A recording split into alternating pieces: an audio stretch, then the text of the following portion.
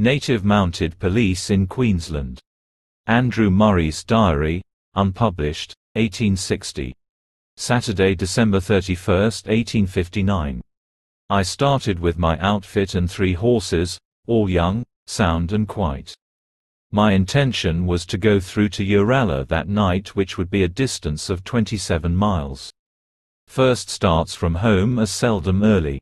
Before I had already, midday was past, and after bidding all goodbye, it was well into afternoon. Leading 2 spare horses, unused to leading, prevented me going fast, with the result that I had to stay at Rambanda for the night, a distance of about 12 miles. I had known Mrs. Stitt since I was 6 years old, and she was very kind and hospitable. Nevertheless, I would have been glad, if time had permitted and my horses had led better, to have reached my destination. A Mrs. Davis, sister of Mrs. James Starr of Zion House, Armadale, was staying here, and she, having come from the north of Ireland, had a wish to see the old year out and the new year in, with a bright fire, which, however pleasant in the depth of winter in Ireland, was not a necessity on a warm night in Australia. So, leaving the company to enjoy Hogmanay, I went to bed, but not to sleep. What with the rattling of dishes and the telling of stories of the time kept up in Ireland, little peace was possible until past the hour of 12. If I had known to what extent our ideas differed, I would have travelled until 12 o'clock to reach my destination at Uralla. Sunday, the 1st of January 1860. Started and went on quietly, reaching Uralla early, a distance of 15 miles. Accepted the kind hospitality of Mrs. George Mackay, at whose hotel I stayed when in Uralla, until all were ready for a start. Mrs. Mackay was a kind and motherly lady, and as I had known them all for years, and Johnny, Hugh and Vinnie and their sons being all here, I was quite at home. Johnny had been working on the diggings for some time, where a great deal of gold had been found since its discovery in 1852, and was still being obtained. Monday, the 2nd of January 1860. On calling on Mr. John McCrossan to ascertain when he thought he would be able to start, he said that unfortunately he would be detained through some case to be heard at the courthouse in Armadale. Had I known sooner, I need not have come so soon. Mr. Mackay proposed that we ride over to Mackay Creek and see the people there. I had been at the station when a small boy about 21 years ago, and had all the surroundings indelibly impressed on my mind. A Mr. Roderick McLennan, shipmate of my father, was managing there for the owner, a Mr. Jenkins, I think. The custom of the times when old acquaintances met, was to have a glass of rum or any substitute procurable. On this occasion it was hop beer.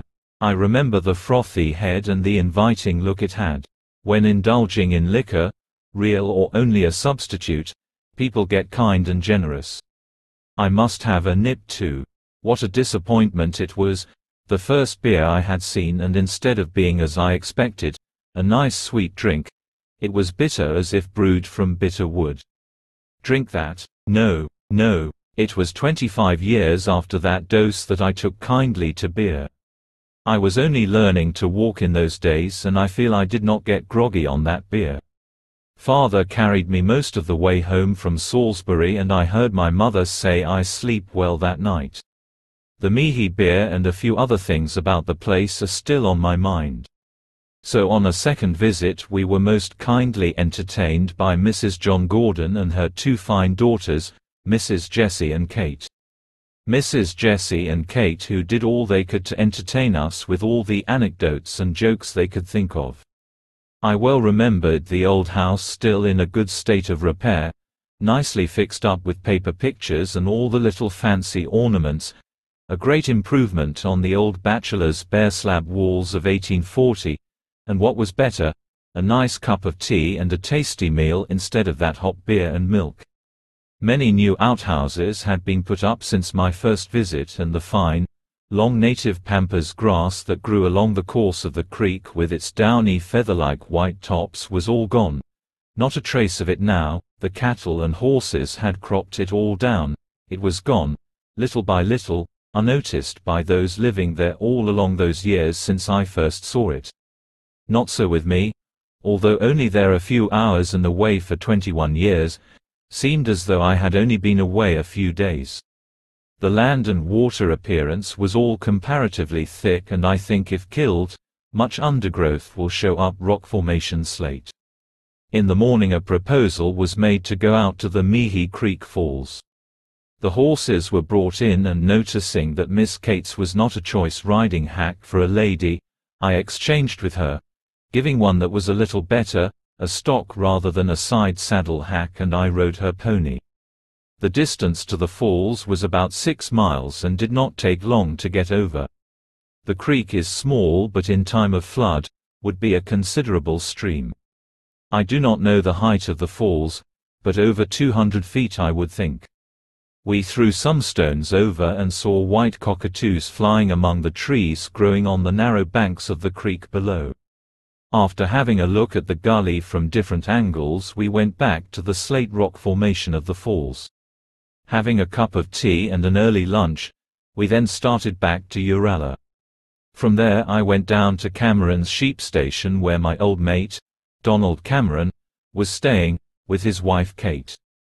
Spent one night here among the kind old acquaintances and back to Uralla. Thinking I might be better of a fourth horse, as all except Macrossan had only 2 each, I returned to Hanning and bargained with my uncle, John Blair, for a black horse he called Rainbow. He thought he was fast and thought a great deal of him.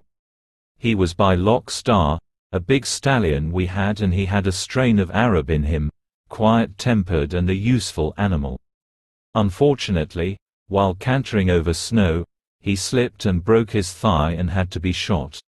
Returning to Uralla, the time drew near for a start. I now had 4 fairly good horses. Cameron, Muldoon and I thought it would be well before starting, to call a meeting to arrange in a rough way, to define our respective duties on the coming journey. Where there are 8 to cook for during many months' journey, a good deal of friction can be avoided by a mutual understanding as to our respective duties. Most of us, especially Cameron, Muldoon and myself, knew roughly how to prepare a meal, an almost inherent accomplishment of those who follow diggings, stockdroving, carrying etc. When the arrangement of cooking week about was proposed, Mr. Macrossan objected to doing his week's cooking. The matter could have been got over easily.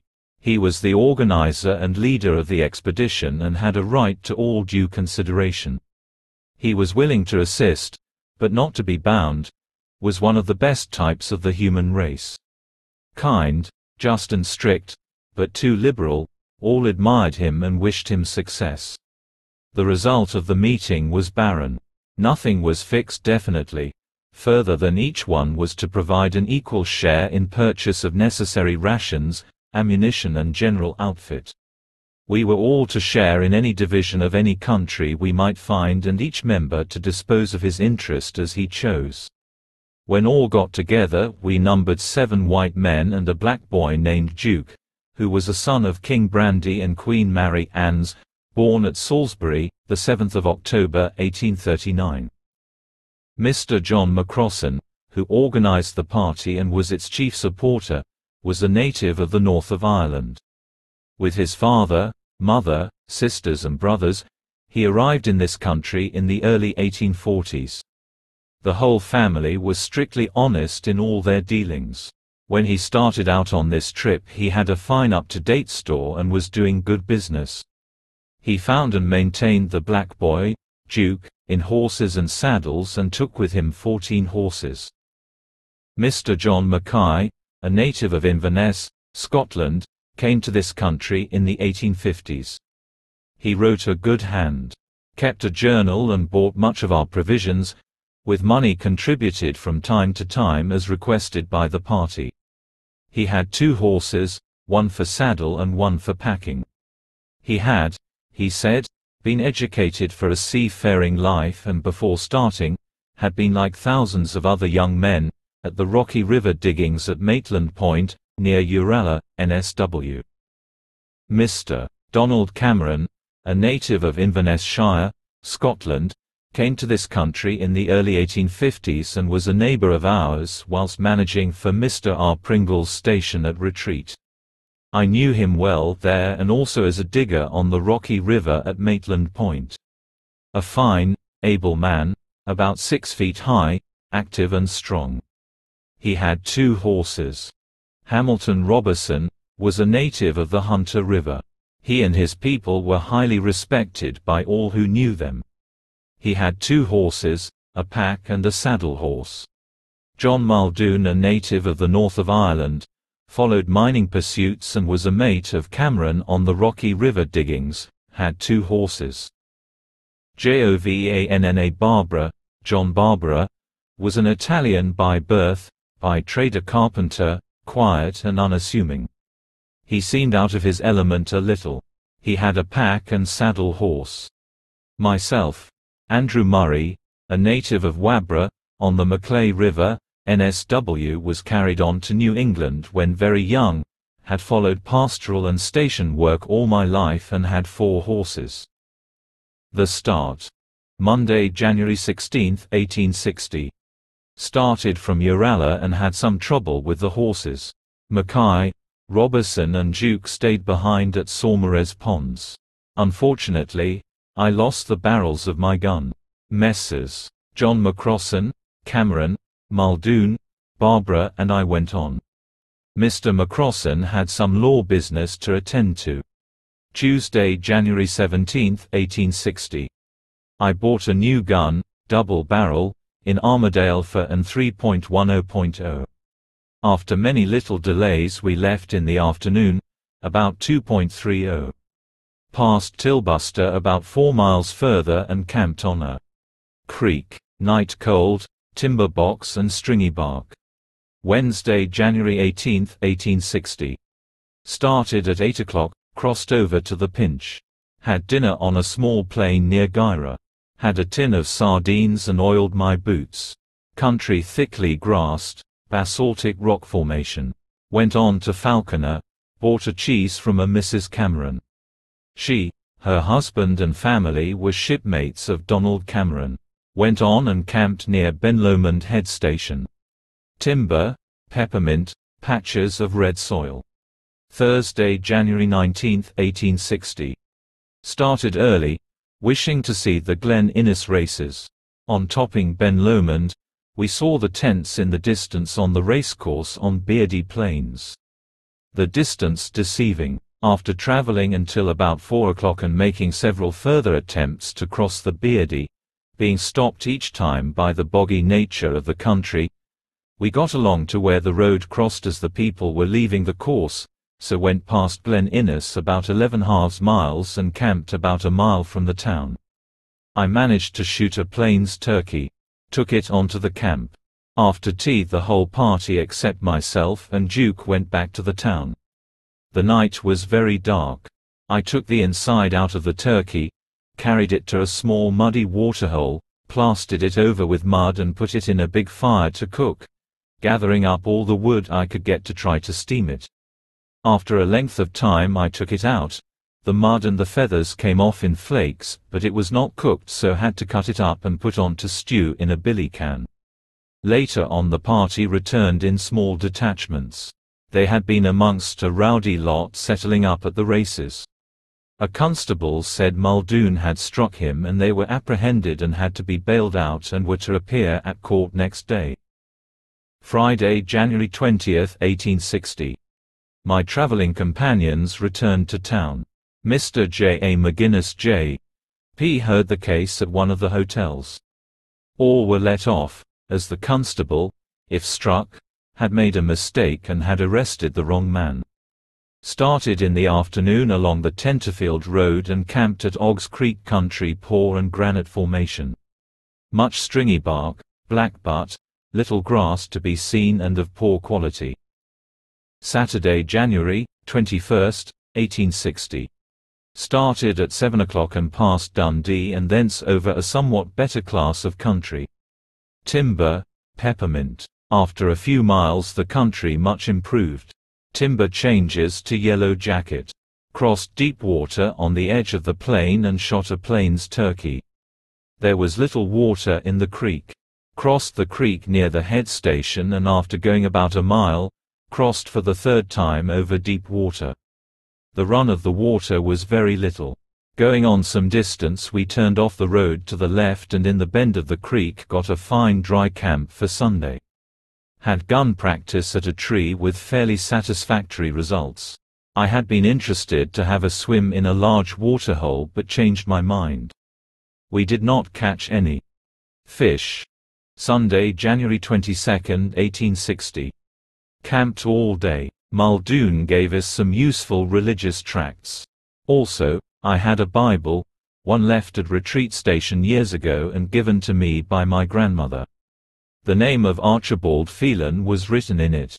I suppose the name of the young man who owned it and left it through forgetfulness would regret his loss. The country here is all of granite formation. Large flags and boulders of that rock cover the mountains and ridges for many miles around. Monday, January 23, 1860.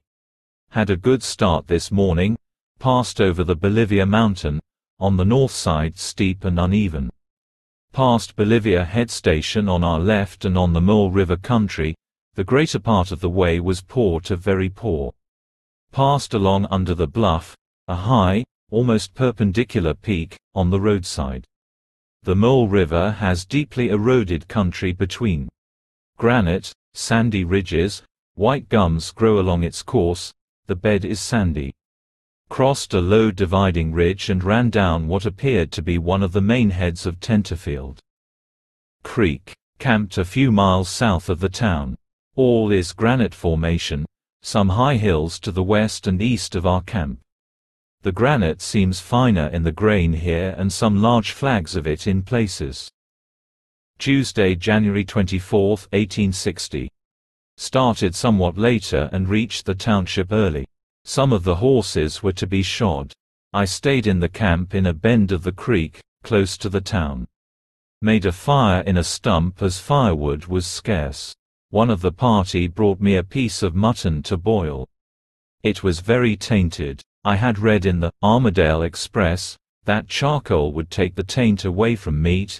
If a quantity was added to the water in which the meat was boiled, I tried it and found it a failure, so did not have a very palatable meal. My mates showed signs of having sampled fire water, especially. Some of the Tenterfield blacks, Duke said, were after him to kill him, so in starting in the afternoon from town, he armed himself with a cutlass, with which we were provided. Swords had been ordered but were unprocurable. The cutlasses had no sheaths and were very dangerous weapons to carry. Duke rode a chestnut colt of Mr. McCrossan's, which started bucking furiously when just clear of town. Duke flourished the cutlass and stuck to the saddle well, saying that blackfellow could come now, he would teach them not to follow after him. Went on a few miles down the Tenterfield Creek and camped, being a little northwest of town. Wednesday, January 25, 1860.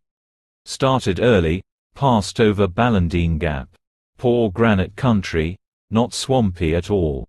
Had dinner on a creek and on over white sandy ridges. After passing a big, high stockyard, we camped within a few miles of Bartley Rose Inn, Quart Pot Creek. Thursday, January 26, 1860. All agreed to have breakfast at the inn for a change, so started early. After 3 or 4 miles travel, came to the hotel, a long barn-like building, split slab walls and a stringy bark roof. We ordered breakfast. Bartley Rose seemed a little afraid of us, thinking from the numerous arms were carried that we might be related in some way to bushrangers or horse stealers. After waiting a while, breakfast was ready and we tried to have value for our money. Mackay had a bottle of pickles when most else on the table had disappeared and was deliberately eating away at him, so we nicknamed him Pickles. He tried the salad oil in the cruet, but it did not seem palatable. A little of it was taken to oil our guns. The meals cost us 2 apiece and all liquors were 1 a glass, including cordials. After breakfast we journeyed on, passing Maryland Head Station. The country near it is of good sound formation. Much wattle growing on it. After passing it, sandy country was again met with and travelled over for about 8 miles, when we camped at a sandy gully. Friday, January 27, 1860. Had a good start to the mail station, into camp early. Had dinner and long gun practice at a tree that has a good deal of lead in as a result. On the west a high range runs in a northerly and southerly direction, faced on the side next to us with a dark green scrub, very dense. At the foot of the scrub, a swamp of a few acres in extent is visible, as if a spring came out of the scrubby hill. On the west side of this range is the Rosenthal head station. The ridges and gullies were very steep. I went down some distance, exploring, and had a struggle to get through the long grass. A small animal started running along in the grass, making a peculiar spitting noise and of a strange, stifling odor. I thought it an uncanny place, climbed the ridge and home to camp. Another stage will bring us near the town of Warwick, still in granite country. Saturday, January 28, 1860. Got away early and all went well. Cameron and I traveled together as a rule, as mates conversing and exchanging ideas on all the various incidents of the past and present. A strange trait in human existence is that some associates either from longer acquaintance or social bearing or friendship are greater favorites than others. Donald and I had shared in the mountain chase after wild stock, as well as working together in other ways. We are not first in the party where nips are at hand, but up to our post where work was wanted, whether cooking a meal, pitching a tent or bringing the horses into camp. Of the latter we had little to do, as Duke was always attentive to his work. This was a hot, dusty day, wind from the NW in which course the road ran. The horses raised clouds of dust which were carried by the wind in the faces of those behind. The country from 3 miles north of early camp had improved, some beautiful, sound forest land of a reddish color. Arrived at Warwick about 3 p.m. Crossed the Conardmine River and camped at Cave Creek. Sunday, January 29, 1860. Remained in camp. The temperature is very warm. Monday, January 30, 1860. As some horses had to be shod, we remained in camp. Mackay and I went fishing, but did not catch any fish. Tuesday, January 31, 1860. Started early and camped near Dalrymple, now Elora Creek. Saw a great number of turkeys but not near enough to shoot any. We shot some pigeons. Wednesday, February 1, 1860.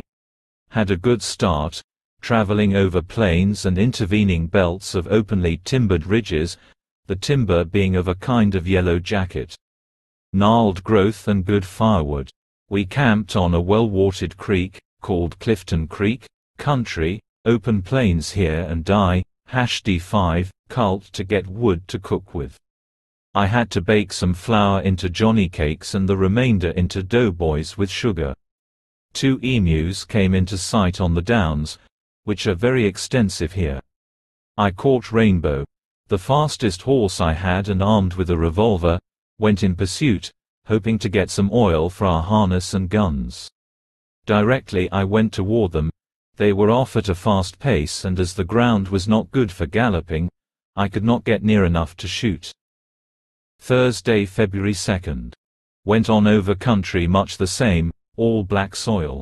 Passed a number of carriers driving bullock teams.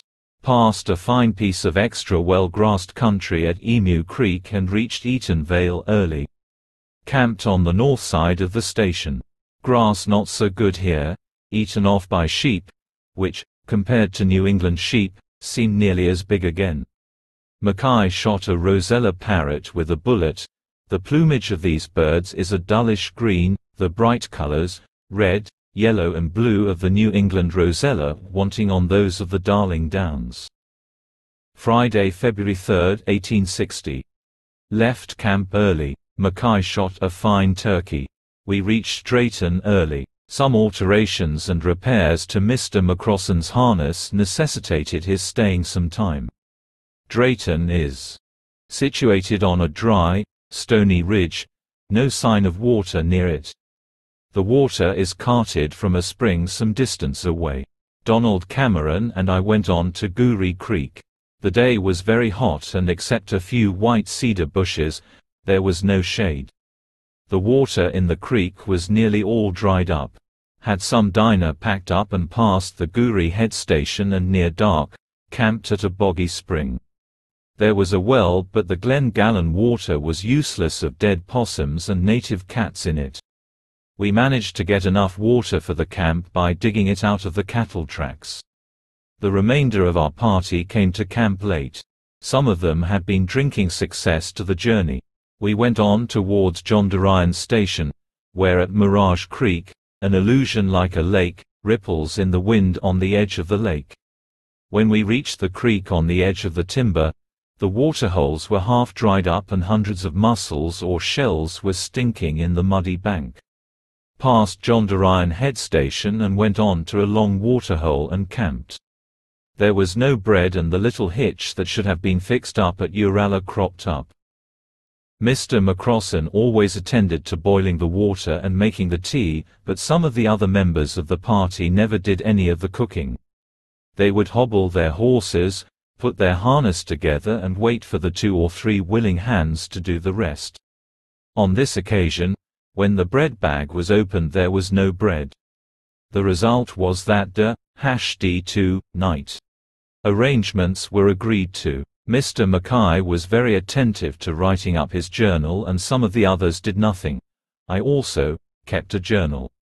Needless to state, no further annoyance was experienced and all were willing to take their week to cook. Sunday, February 5, 1860. Camped as usual on the Sabbath. The day was one of the hottest we had experienced. Nice showers during the night. Monday, February 6, 1860. The distance to Dalby was about 15 miles.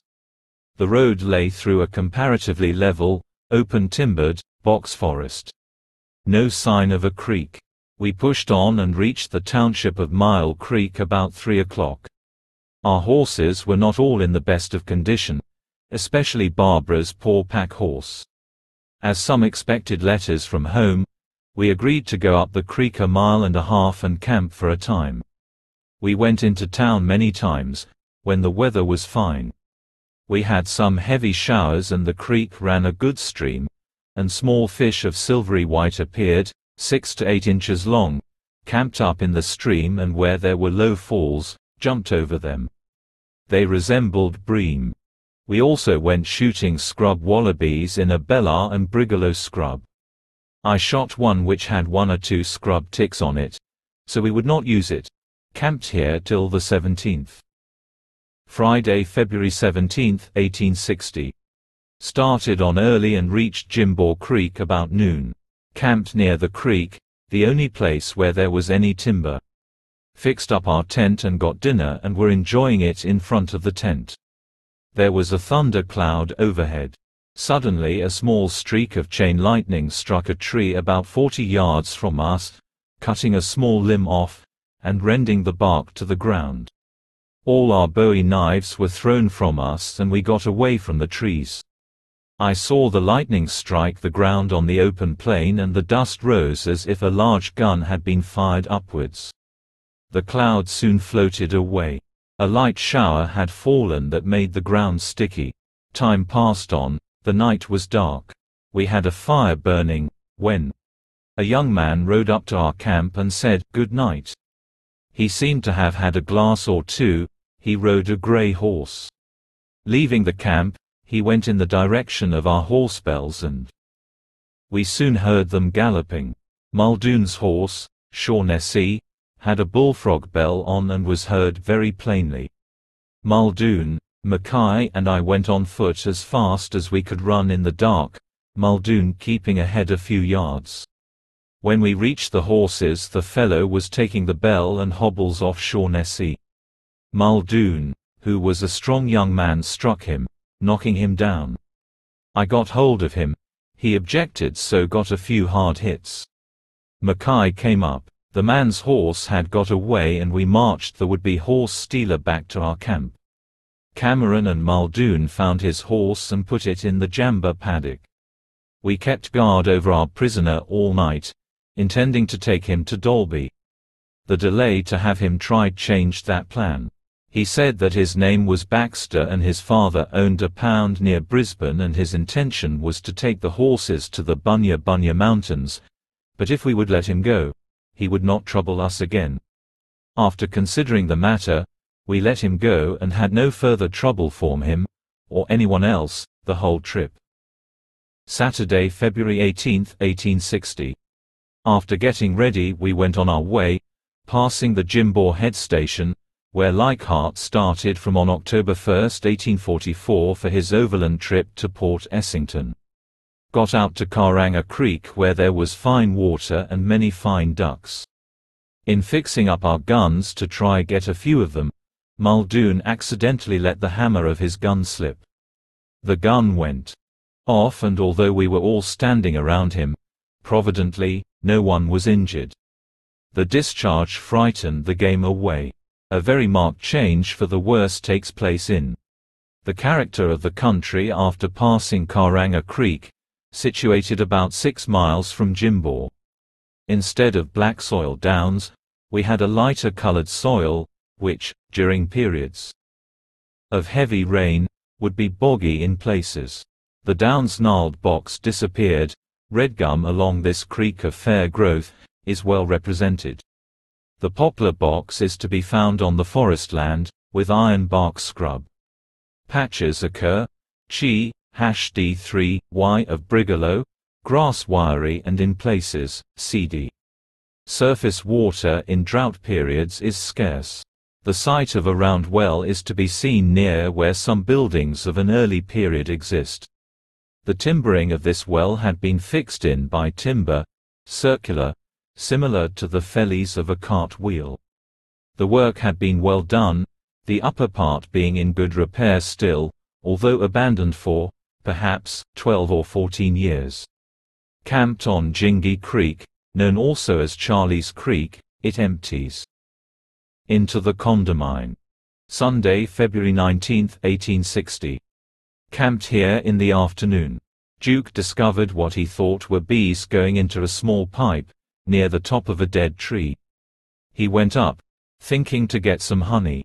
I may state that there were no native bees in New England and Duke had heard of them but had not seen them and the English bee did not reach that district as at this year. The New England blacks used to go over their boundaries into the Namoy and Tamworth districts after native honey and pipe clay. Where the beautiful white pipe clay was found in Hall's Creek is still a mystery. The tree, although high, was not big and Duke soon felled it with the tomahawk. Muldoon, whilst examining the supposed bees, had ample proof of their stinging ability. One flew at and stung him near the eye. I have not forgotten his exclamation. They were a small variety of hornet with a dark, honey-like substance in their nest in a kind of comb. Sue, #D5, CE to say, one small taste of it would last one for a lifetime. I tasted it and Sue, #D7, erred very much from its effects during the night. My trusty mate Cameron attended me, till I began to get better. A teaspoon of the substance would, I think, prove fatal. It had a sweetish honey-like taste. Monday, February 20, 1860. Started early taking the Gayndah Road. Cameron and I had strong views on the liquor question and although but little spirits were indulged in, every shout, as it was called, cost. 8. Neither of us liked it and objected, as it were, to be being victimized. We bought a bottle of raspberry syrup at the store of the station and going ahead, when we came to water, had a drink. We never pulled up at hotels on the road afterwards, except on one occasion. The country going towards the road to the Boyne River was of a sandy nature, second and third grade grazing land quality. Camped at a creek, squatter pigeons were fairly numerous and there were some ducks. I shot a few pigeons and others got some ducks. We came a long stage today, about 25 miles. Tuesday, February 21, 1860. Got a fair start and traveled over ironbark ridges, composed of granite sand and some quartz. The ridges, although high, were not rough. The gullies were deep. On reaching the Boyne River we found a large channel sanded from bank to bank and there was a little surface water under it. Passed the station on the east side of the river, called the Bassendeervan and owned by Sandeman and Gilbraith. After travelling some distance we camped on a sandy ridge, characteristic of the whole country we have seen for over 30 miles, a coarse, sandy formation. We had our best water dog poisoned at this camp, so have only Mr. McCrossan's old Bluey, a cattle dog, left. I walked a long distance, trying to discover what I thought might be scrub turkeys, but found the loud cooing noise was the note of the doves, which are numerous hereabouts. Wednesday, February 22, 1860. Started early, crossed over the River Boyne. Passed the head station, Bundaberg, I think is the name of it. The owner's name is Lawson. They were packing carbines to send out to some new country. Character of the country, second class. Camped on a small creek. The name of the creek is unknown to us. Thursday, February 23, 1860. The country being poor, we pushed on over medium country, recrossed the Boyne and camped at Starthdee Station. Very poor feed. Watered the horses, a great many blacks. Here, they camped in groups at small fires and sat in rows like soldiers. Friday, February 24, 1860. The character of the country is still poor, in places, useless. There is a kind of cemented rock with white box and ironbark and scrubby heath. Had some rain during the night, hope to reach Gayndah tomorrow. Saturday, February 25, 1860. Had a good start. Cameron and I went on ahead, passing over some hard, cement-like rocky ridges with a prickly heath low scrub for about 17 miles. Came out on a fine black soil plain. Saw a house on the roadside. We were a mile ahead of the party and on calling at the house, found they sold milk. What a treat. We drank about a quart each. What a luxury to us, coming as we had from where milk was plentiful. The party in sight, so we went on to Gayndah and pulled up at Walker's Hotel, to await the coming of our mates. A man was standing at the taproom door, whom I seemed to have seen before. He was much altered, but something about him I must know. I asked him if his name was Bell. He replied that it was and added, "You are Andrew Murray. Saw him last at Stony Batter about 7 years ago." He inquired our errand and on being told insisted on me staying with him. So the others of our party went on over the Burnett River, camping on the west bank. I stayed to the hotel that night. We occupied the same room in separate beds, but had little sleep all night talking about the old New England folk and what had transpired since he left. I spent a pleasant night as his guest. Sunday, February 26, 1860. John Bell would not hear of me going over to the camp. I would have preferred it as I was never a good publican's customer, but pressing invitations from an old companion of bygone days and arrangements with the party to hobble and look after my horses prevailed and stayed with him over Sunday, and fared well as the day was showery. Monday, February 27, 1860. Mr. Bell told me his business there was buying cattle. He had, however, the evening before we arrived bought some 300 or 350 head from the landlord, Mr. Walker. After a hard deal which ended in his favor on the strength of his playing the violin to Mr. Walker's satisfaction and singing a few songs, aided by a member of the force, the chorus of whose song was, "We'll laugh and sing, God save the King, Old Ireland and the Army," etc.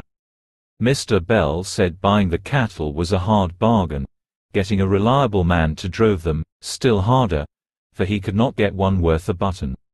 Would I help him? I replied that I would, if my companions agreed to do my work, pack up my kit and look after my horses. This they readily agreed to do, so I am now to be, for a time at least, a cattle drover. I got in as a disinterested party in the stock. Mr. Walker did not know that I was the leading bull rider in the Moonbee Ranges and that I had a likely for the welfare of my old Longford friend. Tuesday, February 28, 1860. Matters being arranged satisfactorily, I started out in the northeasterly direction where the cattle were being herded. There were about 500 head in the lot. There being no yard to count out, it was mutually agreed between Mr. Walker and Mr. Bell that as the stockman and myself were disinterested, we were to cut the mob, and whichever was the bigger lot was to be Mr. Bell's. The cattle were a mixed lot from Yandillo Darling Downs. After rounding 'em up and mixing 'em as fairly as we could, we cut. When heavy and light cattle ringing around, the heavy cattle keep together. I had the lead and the cut was made, which was considered satisfactory to both parties. All the bullocks were in Bell's lot. They were then counted and a man came with me to help me drove them, whilst Mr. Bell and Mr. Walker returned to Gayndah to settle up for them. Bell then returned and together we drove them down to Mr. Reed's station, Idaway, where we had a yard to put them in. At the house a hearty squatter's welcome, good fare and good sleep awaited. Wednesday, February 29, 1860. Had breakfast and a good start and travelled level with the Burnett on the west bank to a creek, emptying into the Burnett River. As we had no yard tonight, we camped the cattle between the creek and the river, near the junction. It seemed to be an outstation. A Mr. Bates lived there, the name of the place being Yander. Thursday, March 1, 1860. Started early and went on over some well-grassed country where we had to keep night watch again. Friday, March 2, 1860. Went on and after a hard day's drive we reached Messrs. Leviston and Lamet's station, Twingering. In the distance we saw large yards and hoped to get the cattle in. On Mr. Bell's asking, however, the use of the yards for cattle was refused. They were sheep yards and the cattle would tread 'em up. So we had a third night, watching. We camped on the east side of the creek which served as a break, and a fence came into it, which, with a dense vine scrub, served a fairly good camp. We had little trouble, but felt the want of sleep. One of the station bulls was a little troublesome during the night. Saturday, March 3, 1860. Started as early as possible. The ridges were very stony, with sharp slate and rock. A windstorm had caused the fall, by the roots, of many spotted gums. The cattle were footsore and travelled very slowly. We had only one apology for a stockwhip, which we exchanged from time to time, and by hard work got about 3 miles by midday. Had a razor back to rise, so put the cattle on into it to fee up, whilst we had a little to eat. While at dinner one of the station owners came along. He thought we could not make the next station, so had better camp at a creek, some distance ahead. The ground on the top off the ridge was softer going, and by hard work we reached Waller by sundown. Mr. Bell got leave to put them in the yard. I think he gave in a short count. The yard was not big enough, but we were inside a paddock, so if a few were left out, no matter. However, we got them packed in, the rails up, something to eat, and lay down on the couch on the lower side of the yard, a nice soft bed and dry. We soon sleep. It was cloudy then and had been all day. We sleep soundly, very soundly. I awakened next morning. We were in a watercourse coming through the yard, more than a little damp. I wakened up Bell. We gathered up our traps and went into a hut where we fixed up a stretcher, and the water dripped off us till morning. Sunday, March 4, 1860. At daylight we got away. A deep-banked creek came into the river where we had to cross at the bend of it. On the river sand, the river had not risen, so we got over all right. I drove all day with a hat and shirt on, my pants and boots on the saddle, and the horse with the cattle swam a scrubby creek and reached Gin in good time. Got a yard for the cattle and a dry suit from Mr. Eugene Brown, who, with Mrs. Brown at the British Lion, were very kind to us. My exploring mates were camped on the opposite side of the Gin Creek. Monday, March 5, 1860. Gin or Gin Creek was a banker. Showers had prevented all chance of drying wet clothes. Mr. Bell had got an aboriginal to herd the cattle. Relieved of that duty, I went down, stripped, after calling my mates, who came down on the opposite bank. I swam over. The floating driftwood was the greatest danger to a swimmer. Over all right, got some dry clothes, found the party were on short allowance, ration nearly all used. Tied my clothes in a bundle, put them on my head, and holding them by a string in my teeth, swam back again. Got some tucker and a blackfellow to swim over with it on his head. Tuesday, March 6, 1860. The blackfellow gave satisfaction as a herdsman, so we were at leisure.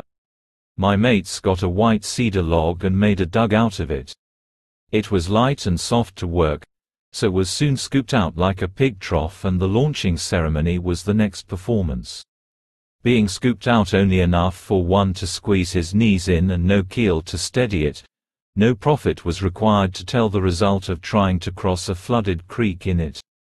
As few of the party were swimmers, they had the forethought to try it in shallow water whilst one wedged into it and won the inquiries, "Are you all right?" Being affirmed, it was let go. No sooner done when the boat was on top and the passenger was where the keel should have been. After many getting ducked in this way, recourse was had under directions of the principal shipbuilder, Giovanna Barbara, to lash a length of the unused part of the log one each side of the canoe. It was then found that turning over tricks were partly cured. Nevertheless, I think no prudent life insurance coy would have taken the life risk at par of a Mackay trying to cross that flooded creek in such a makeshift boat. Still, wonderful to relate, it served the end and went from bank to bank without a capsize. Rations were taken over the camp, at the skipper's risk, however. Wednesday, the 7th of March, 1860. Taking it upstream to where the water was calmer, although much deeper, Mr. McCrossan succeeded in crossing over safely and Mr. Mackay swam behind the boat. Thursday, March 8, 1860. A very wet day. The water in the creek no sooner down that it is up again. No hope of getting the cattle over without swimming, so Bell and I took 'em up the creek about a mile above the head station and drove them into the stream. They all swam over safely and the horses were put in with all our clothes and my boots on my horse. They reached the far bank all right and I swam after them. Mr. Bell went back and managed to paddle over in the boat as he could not swim. The ridges on the opposite side were very stony, a slate formation. I could not catch my horse and Sue, D7, walking over the stones barefooted. Was glad to see Bell with one of my mates, coming to my assistance.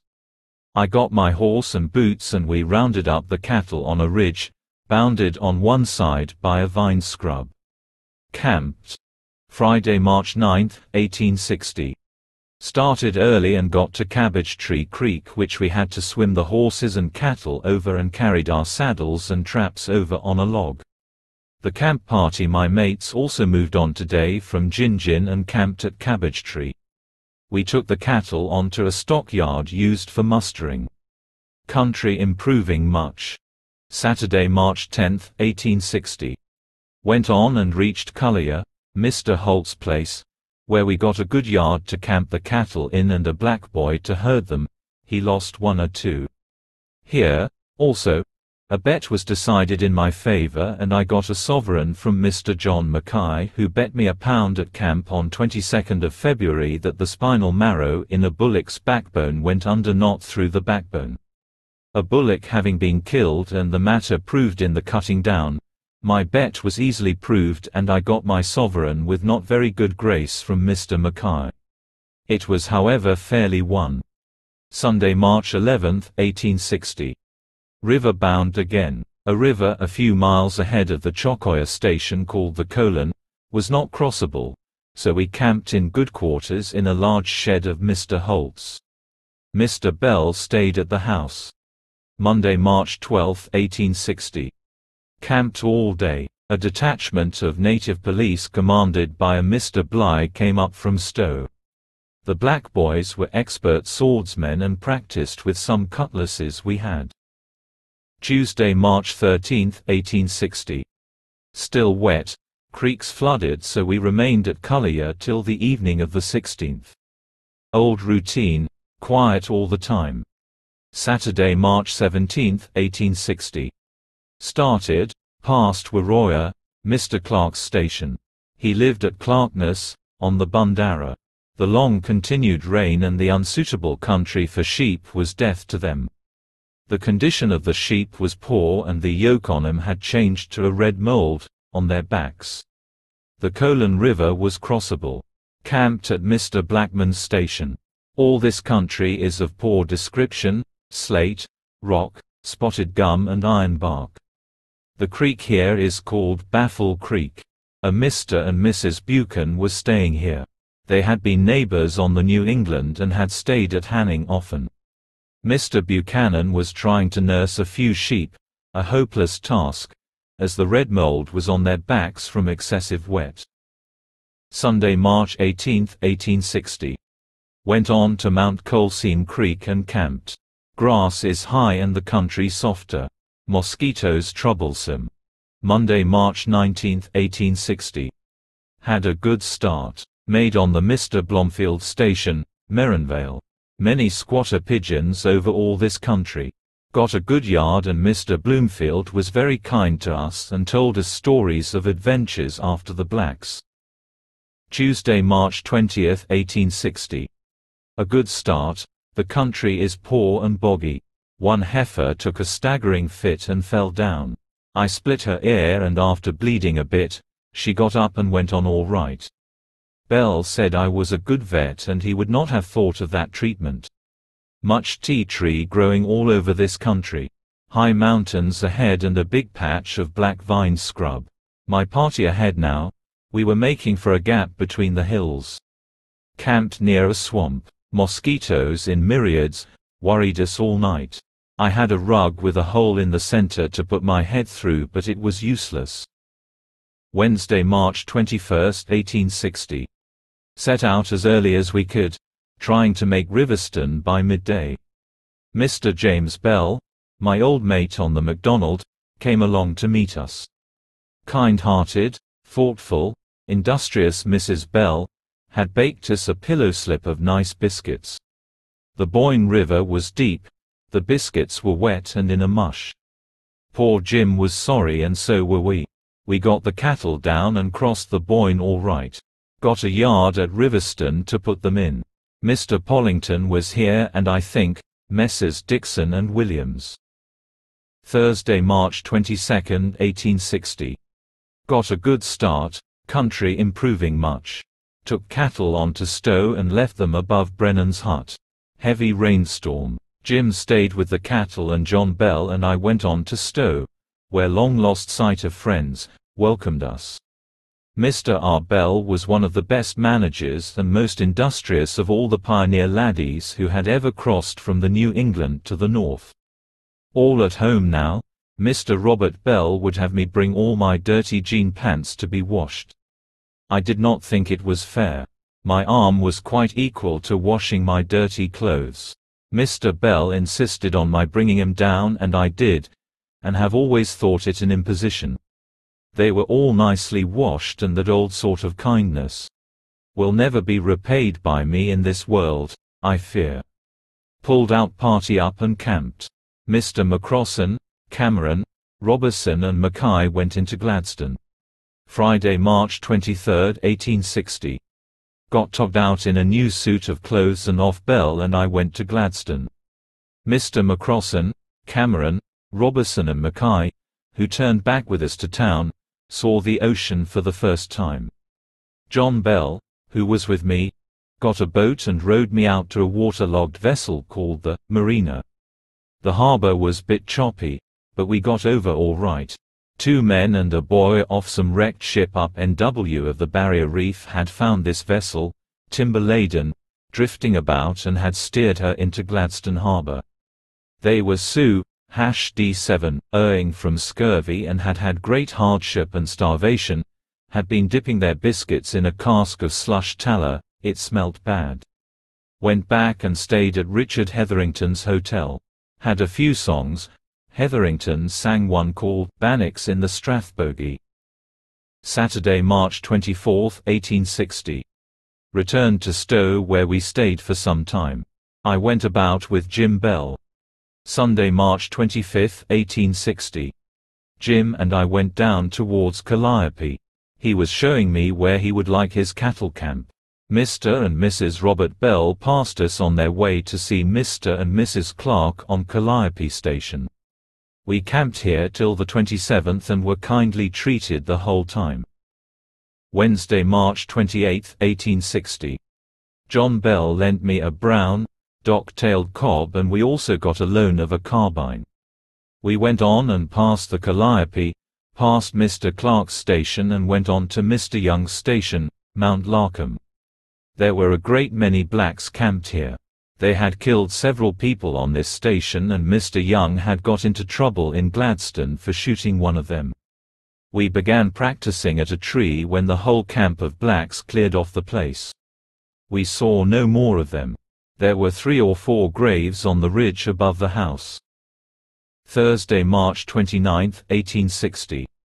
Had a good start this morning. The country from Riverston to here is in most places fit for sheep. East Stowe and Mount Larkham are stocked D3Y with sheep. The ridges are undulating. Passing west we passed Mr. Lansborough's station, Raglan Creek, crossed that creek and travelled over back country, affected at times by the high tides. Camped near the 7-mile scrub. Some thunder with rain at this camp. Mosquitoes troublesome. Friday, March 30, 1860. Went on through the scrub. A track wide enough for a team had been cut through it. Saw a blackfellow's skull by the roadside. On emerging from the scrub on the west side, Duke noticed what proved to be a large brown snake in a log with some cracks in it. Robertson killed it, length about 7 feet. Continued on a few miles passing Mr. Archer's cattle station. The country is level here. We camped about 10 miles from Rockhampton. Saturday, March 31, 1860. Grass being abundant, little time was lost bringing the horses up. We went and reached Rockhampton early in the afternoon. Camped at a small gully about half a mile from the town, the galvanized roofs, which looked in the distance like a collection of tents. It was only about 2 years formed. Mr. Archer of Gracemere was shifting his wool from it, and a rush of gold in 1858, known as the Canoona Rush, a disastrous one to the diggers, gave Rockhampton its start. Sunday, April 1, 1860. Camped all day as usual on Sunday. Remained here, getting all kinds of necessaries for our journey. Here we fell in with a Mr. Dalrymple who had been out to Mount McConnell in search of country for a syndicate.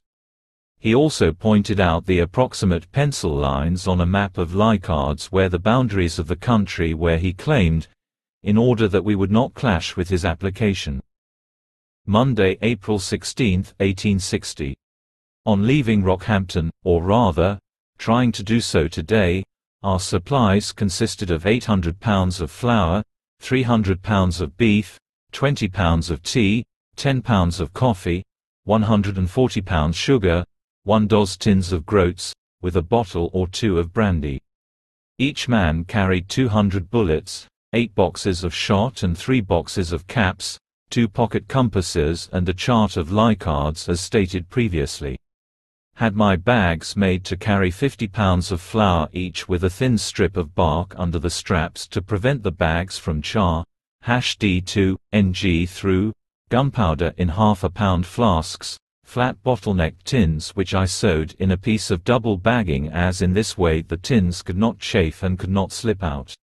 Meat was as hard as wood, more dye, #D5, cult to put in nice form for safe packing. As for groats and brandy, I had none of these to carry. Packing up and putting, for the first time, full weight on the horses did not seem approved of by some of them. As we were not out of sight of camp and Mr. McCrossan's black horse began a performance that resulted in his receiving a bad cut on the knee from an American axe, which in falling from his pack struck him on the knee. After collecting the scattered odds and ends and packing up again, we went on a short distance and camped near Jardines, on the banks of the Fitzroy. Giovanna Barbara, alias Chips, also got a spill, injuring his wrist and arm. Poor chap, the workshop was more in his line than riding, of which he was nervous and frightened. Did 2 miles. Tuesday, April 17, 1860. Mr. McCrossan and Mr. Mackay went back to town to get an additional pack saddle and a wee drop of froad then, of which they were a bit fond. Some little disagreement having occurred, the true nature of which I do not know, this was previous to our reaching Rockhampton, between Mr. Mackay and Mr. Cameron. Mr. Cameron and Muldoon and I partly arranged to go out on a trip by ourselves, and with that end in view we had a tent made. After thinking the matter over, Cameron and Muldoon thought we would be too weak to meet wild blacks, but I did not, fearing nothing. With a good supply of rations and a good natural idea of the lay of the country, we had little to fear. However, to end the matter, Mr. Donald Cameron, who would not join the old party again, left us on Thursday the 12th and went in the direction of Presto, so my most reliable old mate was gone, for which I was sorry. I could not, however, persuade him to join the party again. Wednesday, April 18, 1860. Got a good start and all went well. We had no trouble today. Camped near a lagoon on the roadside. The country is fairly level here, evidently very wet during heavy rainfalls. Timber, mostly red gum. Thursday, April 19, 1860. Started early, hoping to reach Yamba in good time. We got along all right for a short distance, coming on to small plains. By some means, Mr. McCrossan's bay cob pack pony got loose a part of a tent strapped on his back, at which he took fright and away he went. The further he galloped and the more he kicked, the further the tent came out, until it was flying full length, only hooked to the pack saddle. The die, #D5, culti is to prevent these frightened animals from racing through and starting the rest of the pack horses. After going around on the plain, he came back and started another. Muldoon's piebald, Shaughnessy, went off.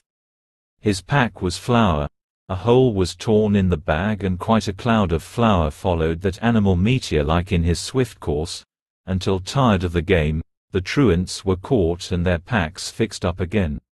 After that bit of diversion and loss of time tracking around for straps etc., we went on to a small creek where we camped. Our stages so far have been very short since leaving Rockhampton. Friday, April 20, 1860, b. By information received, about 10 miles from Yamba, the crossing place of the Fitzroy, we pushed on this morning, reaching it in good time. As expected, it was uncrossable, so after a time we got a Mr. Pitts, who had a good boat and who keeps an inn near the opposite bank, to come down, and arrangements were made to carry our luggage over. We paid him for £112 for our rations and saddles, and one each for ourselves at so much per hundredweight. And we swam our horses safely over. It was late evening before we got all carried up the opposite bank, which was high and steep. Several articles that had been left by the unfortunate Gold Rush Canora crowd of 1858 were still lying about on the bank, an ironstone and other odds and ends. Our tent pitched for the night and out kit all put away. Muldoon, who was anxious to learn to swim and who had bought a swimming belt in Rockhampton, went down and dabbled in the river. Still late, A very dangerous thing to do, as there were many crocodiles or alligators in the river and may have seen sharks, as the river is navigatable for small boats up to this point. I caught a large catfish. Saturday, April 21, 1860. Rained off and on most of the day. Mr. McCrossan's horse had his knee injured at Rockhampton by a cut from an axe that fell from his pack, being lame. We camped here a few days. Pigeons were plentiful, and I and others shot many of them. Were what is known as squatters' pigeons, from their habit of squatting down close to the ground before flying when disturbed. Their flesh is very fine, and white. Whilst washing some of them as I sat in a boat, I felt fish nibbling at them and thought to get a fish by holding onto a pigeon till a fish bit at it. The fish was too many for me and snapped one of them out of my hand, which I lost, so I used a hook after that. A party of new chums were camped about 50 yards from us. One, a Mr. Connors, an Irish man who had a kangaroo dog, carried up a kangaroo, down the flats of medium size, came back, pulling it by the tail. As one of the 7 wonders, his loud exclamations caused much merriment to us. He called out, "What are you say, laughing at?" As he was of tall stature and of a peculiar build, his legs being out of all proportion, long to his body, we deemed it well to suppress our merriment. Muldoon, a few days after, was taken ill with fever and ague and returned to Rockhampton, so I volunteered to take his pack-horse on and mark out his country for him. When he recovered, he went into a butchery for a time, after which he bought into a station with a Mr. Mackenzie at Glen Roy. He was drowned in crossing the Dawson, many years after, by the upsetting of a boat. Sunday, April 22, 1860. Remained in camp all day. Weather fine. Monday, April 23, 1860. Horse still lame, so remained in camp. Caught several catfish. I got the loan of Leichhardt's Journal of Exploration from Mr. Pitt and copied such parts from it as I thought might be of use to us. Tuesday, April 24, 1860. Mr. McCrossan's black horse, having recovered Sue-D5, sciently to travel short stages, we started, and having passed Canoona Head Station, we camped on the south side of a small creek, Canoona Creek. The country is now more ridgy, rock formation and slate. Timber ironbark. Thursday, April 26, 1860. On going to rouse Muldoon this morning, who occupies the new tent that Cameron, he and I made, he said he was ill. On looking into the tent, I noticed that a heavy dew had apparently fallen on his blankets. Being inside a good tent, I could not at first understand it. On going inside, there was a smell of a peculiar odor. The dew-like appearance on his blanket was caused by a steaming perspiration, the result of fever heat of his body. It was the dreaded fever and ague. He was ill and despondent, all energy gone. He could go no further, so I took charge of his pack-horse, which gave me 6 horses to attend to now. I told him I would draw for him and mark his blocks of land for him. If we found any country, meanwhile, he could go back to Rockhampton, which he did. Friday, April 27, 1860. The last of my mates gone now. Went on over slate ridges, passing Mr. Radford's station, Princhester. The country here changes to basalt, the ridges run up to mountains. Followed up Princhester Creek or one of its tributaries to camp. Fine.